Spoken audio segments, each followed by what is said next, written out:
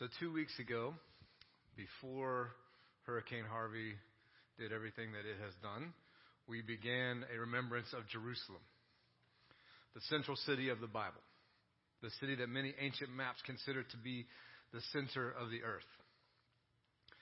Jerusalem has been and continues to be a city rich in history, tradition, and beauty, while also possessing an unsettling depth of tragedy, turmoil, and violence. This journey of Jerusalem that we have undertaken is a journey of wonder, grief, and hope. Today, we find ourselves along the journey during the reign of King Hezekiah, as told in the book of Isaiah, chapters 36 and 37, a story that is echoed in 2 Kings chapters 18 and 19. Now, before anyone panics and thinks that we are all about to recite the entirety of 4 chapters of the Hebrew Bible, let me quote the immortal words of Inigo Montoya from The Princess Bride. No, there is too much. Let me sum up. This is Sennacherib. Everybody say Sennacherib. It's a fun word to say, even though he was a bad dude. Sennacherib was the king of Assyria during the late 8th century BCE and the early 7th century BCE. The Assyrians were the global military superpower of their time. They terrified the ancient Hebrews. They murdered people en masse, enslaved them, oppressed them, and subjugated them in horrifying and humiliating ways. Writing of Sennacherib, theologian and scholar Walter Brueggemann states these words: Sennacherib is the cipher for every shameless military power that imagines it can operate without restraint on the abuse of the environment and on the brutal exploitation of the population. Yikes. Quite a legacy. The picture over here on my left depicts an Assyrian ruler controlling some subjects through a chain piercing into the subject's nose, lips, or tongue, by which they could be painfully controlled and yanked around. The Assyrians were the world dominators, the conquerors, and they had no problem reminding everyone of their power. Sometime between 705 and 701 BCE, Sennacherib set his sights on the kingdom of Judah and King Hezekiah in the holy city of Jerusalem. These are the prisms of Sennacherib, the annals of Sennacherib. These prisms are actually Assyrian writings that have the details of Sennacherib's conquest inscribed upon them. They even contain some quotes from Sennacherib himself. Listen to what Sennacherib had to say about his conquest of the kingdom of Judah and its king Hezekiah. As for the king of Judah, Hezekiah, who had not submitted to my authority, I besieged and captured 46 of his fortified cities, along with many smaller towns taken in battle with my battering rams. I took as plunder 200,150 people, both small and great, male and female, along with a great number of animals, including horses, mules, donkeys, camels, oxen, and sheep. As for Hezekiah, I shut him up like a caged bird in his royal city of Jerusalem. I then constructed a series of fortresses around him, and I did not allow anyone to come out of the city gates. Now, the biblical account of these same events found in Isaiah 36 and 37 agree for the most part with the annals of Sennacherib. If we're looking for empirical evidence and historical agreement, we can actually find some. These events really did happen. Sennacherib was the real king of a very real nation that laid siege to the kingdom of Judah and even set his sights specifically on Jerusalem and King Hezekiah. Sennacherib really did capture many cities surrounding Jerusalem, and he really did surround Jerusalem, shutting Hezekiah up like a caged bird. But here's the thing. This story isn't recorded in Isaiah and again in 2 Kings to provide us empirical evidence and historical agreement. The ancient Hebraic writers had something bigger in mind than history and proof. Walter Brueggemann goes so far as to say that Isaiah's account of Hezekiah and Sennacherib is closer to a sermon than it is to history. That it is not and does not intend to be a historical document, but rather a theological testimony, invitation, and threat. Now, that's probably not what most of us who wrestle with the book of Isaiah are looking for. But I think Brueggemann is absolutely right. I think the testimony, invitation, and threat of this story are precisely the point.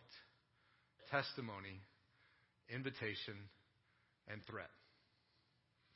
Listen to this portion of the story of God as it is written in the book that breathes freedom from the 37th chapter of Isaiah. Meanwhile, the cupbearer of Sennacherib learned that Sennacherib had left Lachish and was already engaged in battle against the city of Libnah. The news prompted him to send messengers to Hezekiah with another message. Tell the Judean king Hezekiah, don't listen to your God whom you're counting on when he tells you that the king of Assyria won't conquer Jerusalem. Look around you and listen to the reports of what the Assyrian king has already done to the neighboring nations. How can he destroy them and let you get away? This line of Assyrian kings has demolished all sorts of nations and peoples. Think of Gozan, Haran, Rezeph, and the children of Eden and Telassar. None of their gods saved them. While we're at it, what do you think happened to the kings of Hamath, Arpad, Sepharvaim, Hena, and Ivah? We destroyed them. You will not get away. When Hezekiah got the written message, he read it. Then he took it to the temple, spread it out before the Eternal One, and began to pray. The story of God told for the people of God. Thanks be to God. Testimony, invitation, and threat. Now, there are plenty of testimonies within this story. We've already heard the testimony of Sennacherib himself. And in the scripture that we just heard, we got to hear some of the testimony of Sennacherib's cupbearer, which is essentially his emissary or his director of communications. And if we read through all the biblical accounts of this story, we would also find plenty of testimony from the prophet Isaiah. But I want to submit to you this morning that it's possible that the testimony this story is meant to preserve and pass on is the testimony of Hezekiah. Now, for that to be the case, we'll have to distinguish between testimony and talking. And that doesn't come naturally to us. We equate testimony with talking. But if we're going to notice Hezekiah, it can't just be about talking because he doesn't talk too much in this story. And to be clear, there is a great deal of talking in this story. Most of the people in this story have plenty to say. Sennacherib, the cupbearer, Isaiah, Hezekiah's advisors, even the Lord speaks at great length through the prophet Isaiah. But Hezekiah doesn't speak that much. And it's not that his words, he has this short prayer in the middle, and it's not that the words of his prayer aren't important. They are. It's just that Hezekiah's actions speak so much louder than his words or any of the words that surround him. In fact, I would submit to you that Hezekiah's actions are the loudest human voice in this entire story. Hezekiah's testimony is his behavior. It's what he does. And to recognize that, we're going to need a little context. We need to notice a remez. Now, we talk about a remez quite a bit around here. It's a contextual tool that we have learned from our Jewish brothers and sisters, a way of seeing the greater connective story of the Scripture. Remez is the Hebraic word for hint. Everybody say remez. Remez. All right. It's a directional arrow that points back to an earlier story. An example of a remez that's easy for Christians to recognize is in the opening of John's Gospel. John begins his Gospel with the words, "In the beginning." Now, that's not a coincidence. That is not a common way of starting a Gospel. That is a remez. When John starts his Gospel with the words, "In the beginning," he is pointing his audience to another story that began with the words, "In the beginning." He's providing a directional arrow that points back to Genesis. So what's the remez in the story of Hezekiah and Sennacherib? Listen to this portion of the story of God as it is written in the book that breathes freedom from the 36th chapter of Isaiah. In the 14th year of King Hezekiah, King Sennacherib of Assyria came up against all the fortified cities of Judah and captured them. The king of Assyria sent the cupbearer from Lachish to King Hezekiah at Jerusalem with a great army. He stood by the conduit of the upper pool on the highway to the fuller's field. The cupbearer relayed the words of Sennacherib. How comes you're so sure of yourself? Your strategy and strength for war seem to be limited to diplomacy and empty words. Now that you've rebelled against me, who are you really relying on? The cupbearer, representing Sennacherib, goes up to Jerusalem, stands outside the city walls with the Assyrian army behind him, and taunts them, telling all of Jerusalem of their impending doom. Now listen to this portion of the story of God that documents a time before Hezekiah, a time when his father Ahaz was king.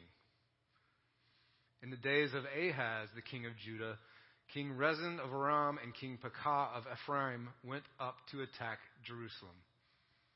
When Jerusalem heard that Aram had joined with Ephraim, Ahaz and the heart of his people shook as the trees of the forest shake before the wind. Then the Lord said to Isaiah, "Go out to meet Ahaz at the end of the conduit of the upper pool on the highway to the fuller's field, and say to him, 'Take heed, stay calm. Do not fear, and do not let your heart be faint because of these two angry firebrands.'" Can we hear it? Can we hear the remez? There is a hint within Hezekiah's story that points us back to this story.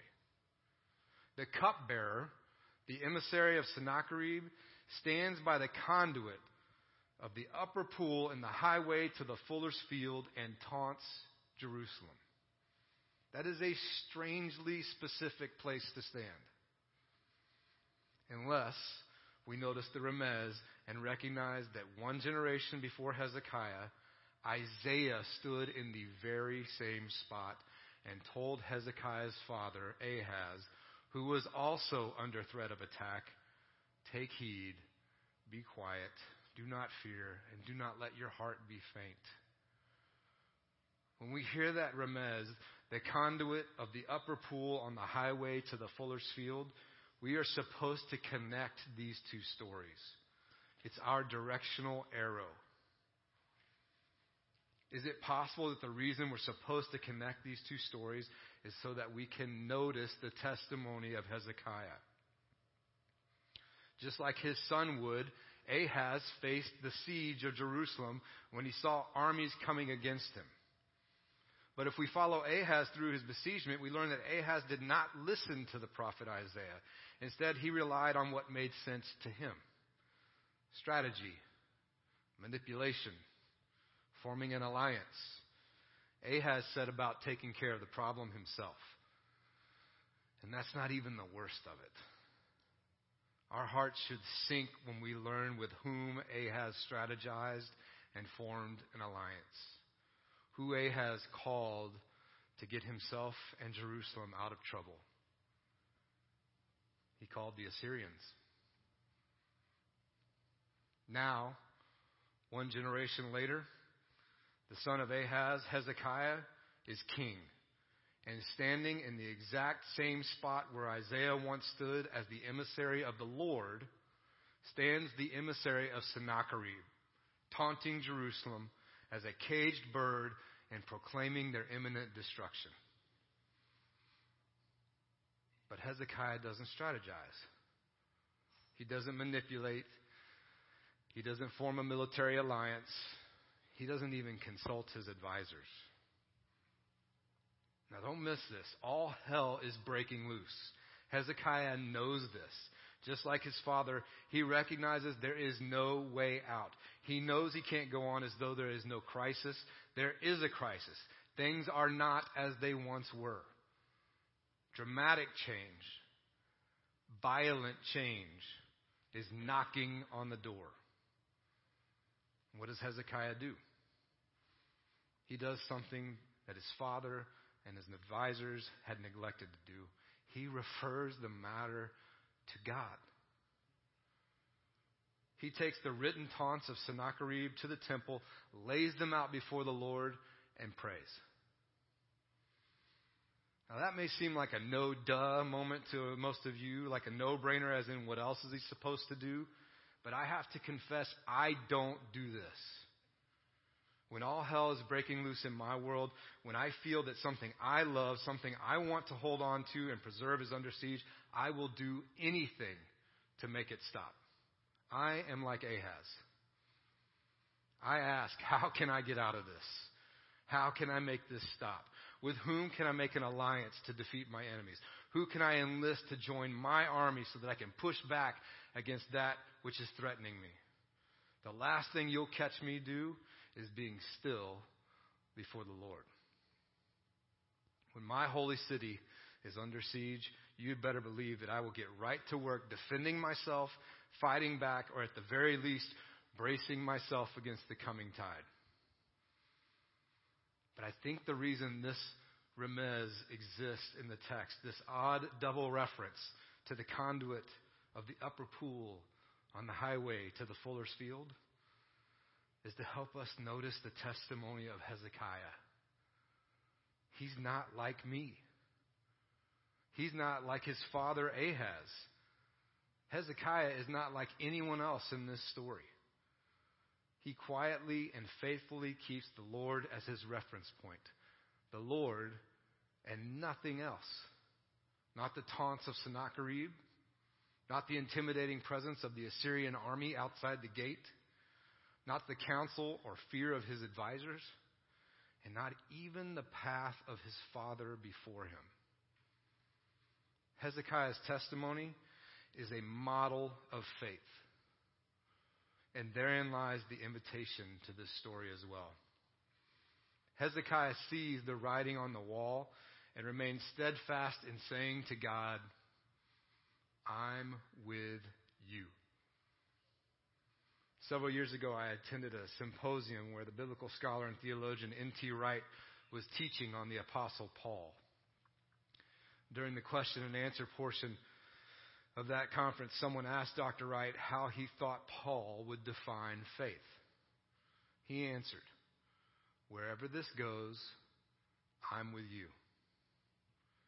If I remember nothing else from that symposium, I will remember that for the rest of my life, because that is it. That's faith. Wherever this goes, I'm with you. And that's the testimony of Hezekiah. To Hezekiah, faith is not about belief. It's about relationship. Staying connected even when your belief is weak. Faith is saying to God, wherever this goes, even if you don't stop this, even if the Assyrians at the gate burn our holy city down, I'm with you. But we also need to recognize it's not a one-sided declaration. Faith is also God saying to us, wherever this goes, I'm with you. It's God declaring, wherever this goes, even if you can't possibly see a way forward, even if this part of the story results in your suffering or even your death, I'm with you.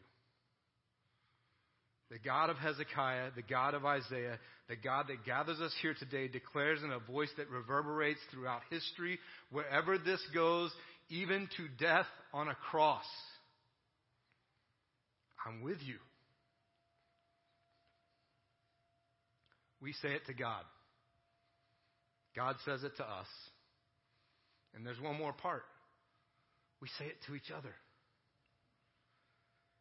Faith is also saying to those with whom you do life, your community, your tribe, your faith family, wherever this goes, I'm with you. That's the testimony of Hezekiah in this story. He goes to God and says, wherever this goes, I'm with you. He stands with the presumably condemned people of Jerusalem who are staring down the meanest army the world has ever seen and says, wherever this goes, I'm with you. But it's not just the testimony of Hezekiah. It's also the invitation of the Lord. Before Hezekiah could even think these words, God had been declaring them for generations.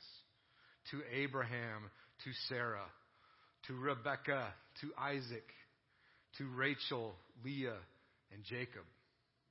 Wherever this goes, I'm with you. And that invitation extends to all of us.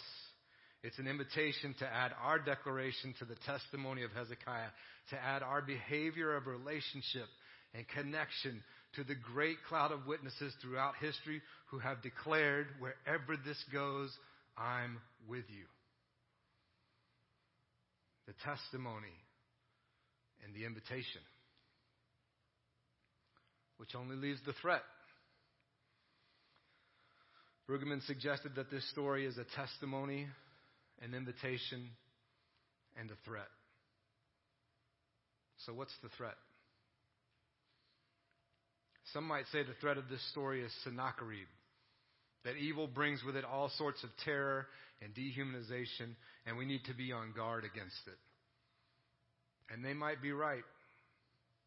After all, Sennacherib never took Jerusalem. Others might suggest that the threat of this story is the Lord threatening Sennacherib and other scoundrels like him to repent or face the wrath of God. And they might be right too, because Sennacherib abandoned his siege of Jerusalem, went back to Nineveh, and was assassinated by one of his sons. And less than 60 years later, the Assyrian Empire fell to the Babylonians.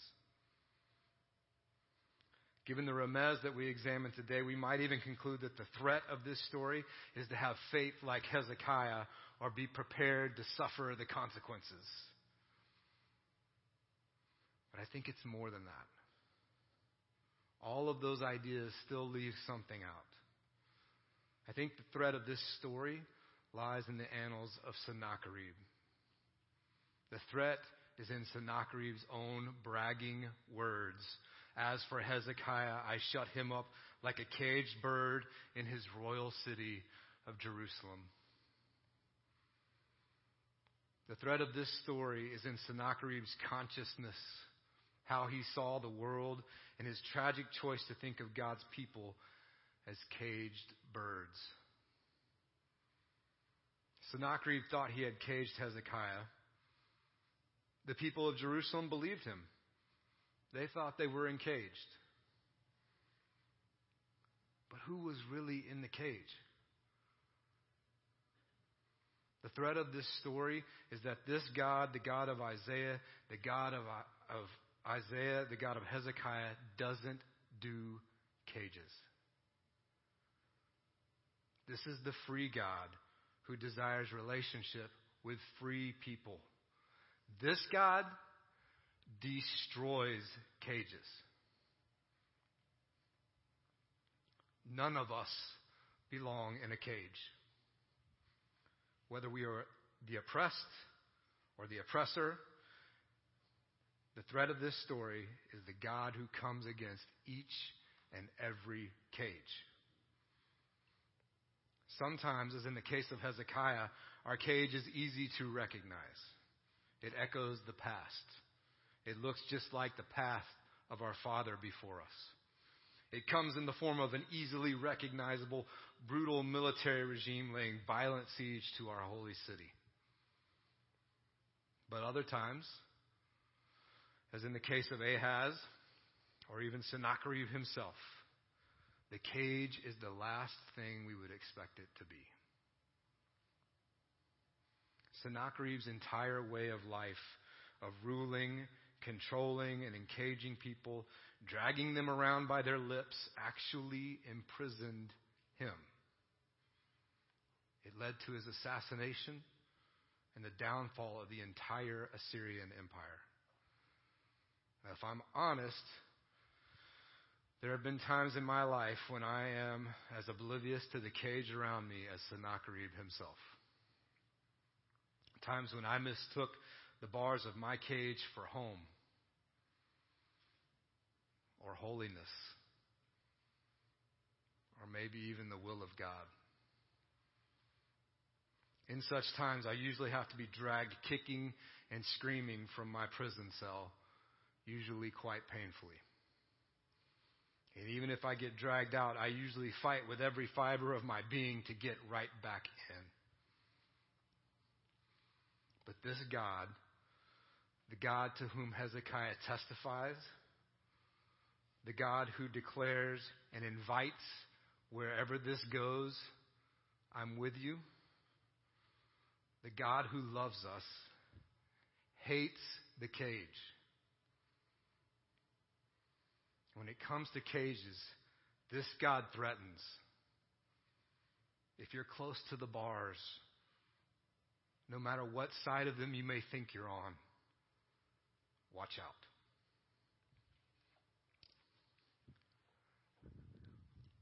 The free bird leaps on the back of the wind and floats downstream till the current ends and dips his wings in the orange sun rays and dares to claim the sky. But a bird that stalks down his narrow cage can seldom see through his bars of rage. His wings are clipped and his feet are tied, so he opens his throat to sing. The caged bird sings with fearful trill of the things unknown but longed for still, and his tune is heard on the distant hill, for the caged bird sings of freedom. The free bird thinks of another breeze, and the trade winds soft through the sighing trees, and the fat worms waiting on a dawn-bright lawn, and he names the sky his own. But a caged bird stands on the grave of dreams. His shadow shouts on a nightmare scream. His wings are clipped, and his feet are tied, so he opens his throat to sing. The caged bird sings with a fearful trill of things unknown but longed for still, and his tune is heard on the distant hill, for the caged bird sings of freedom.